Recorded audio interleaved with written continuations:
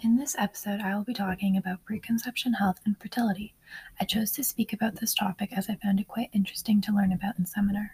I learned that preconception health and fertility is not and should not be only related to cis female gender, and it is important to look at it in general for all genders. Having my own experiences can be beneficial, but not using them to act and think with bias.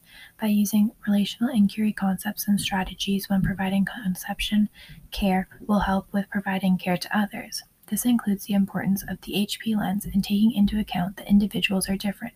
One article I read talked about supporting HIV positive patients and the different levels of fertility and support they need, supporting the ways of knowing in HP lenses to provide patients with the best care for their individual self, as people with different backgrounds and can experience in different things need different care. Another article I read was about the stigma around male preconceptions and having healthcare providers fully educated on male preconceptions and fertility health to provide the best care. So using those lenses is very important as everyone is different.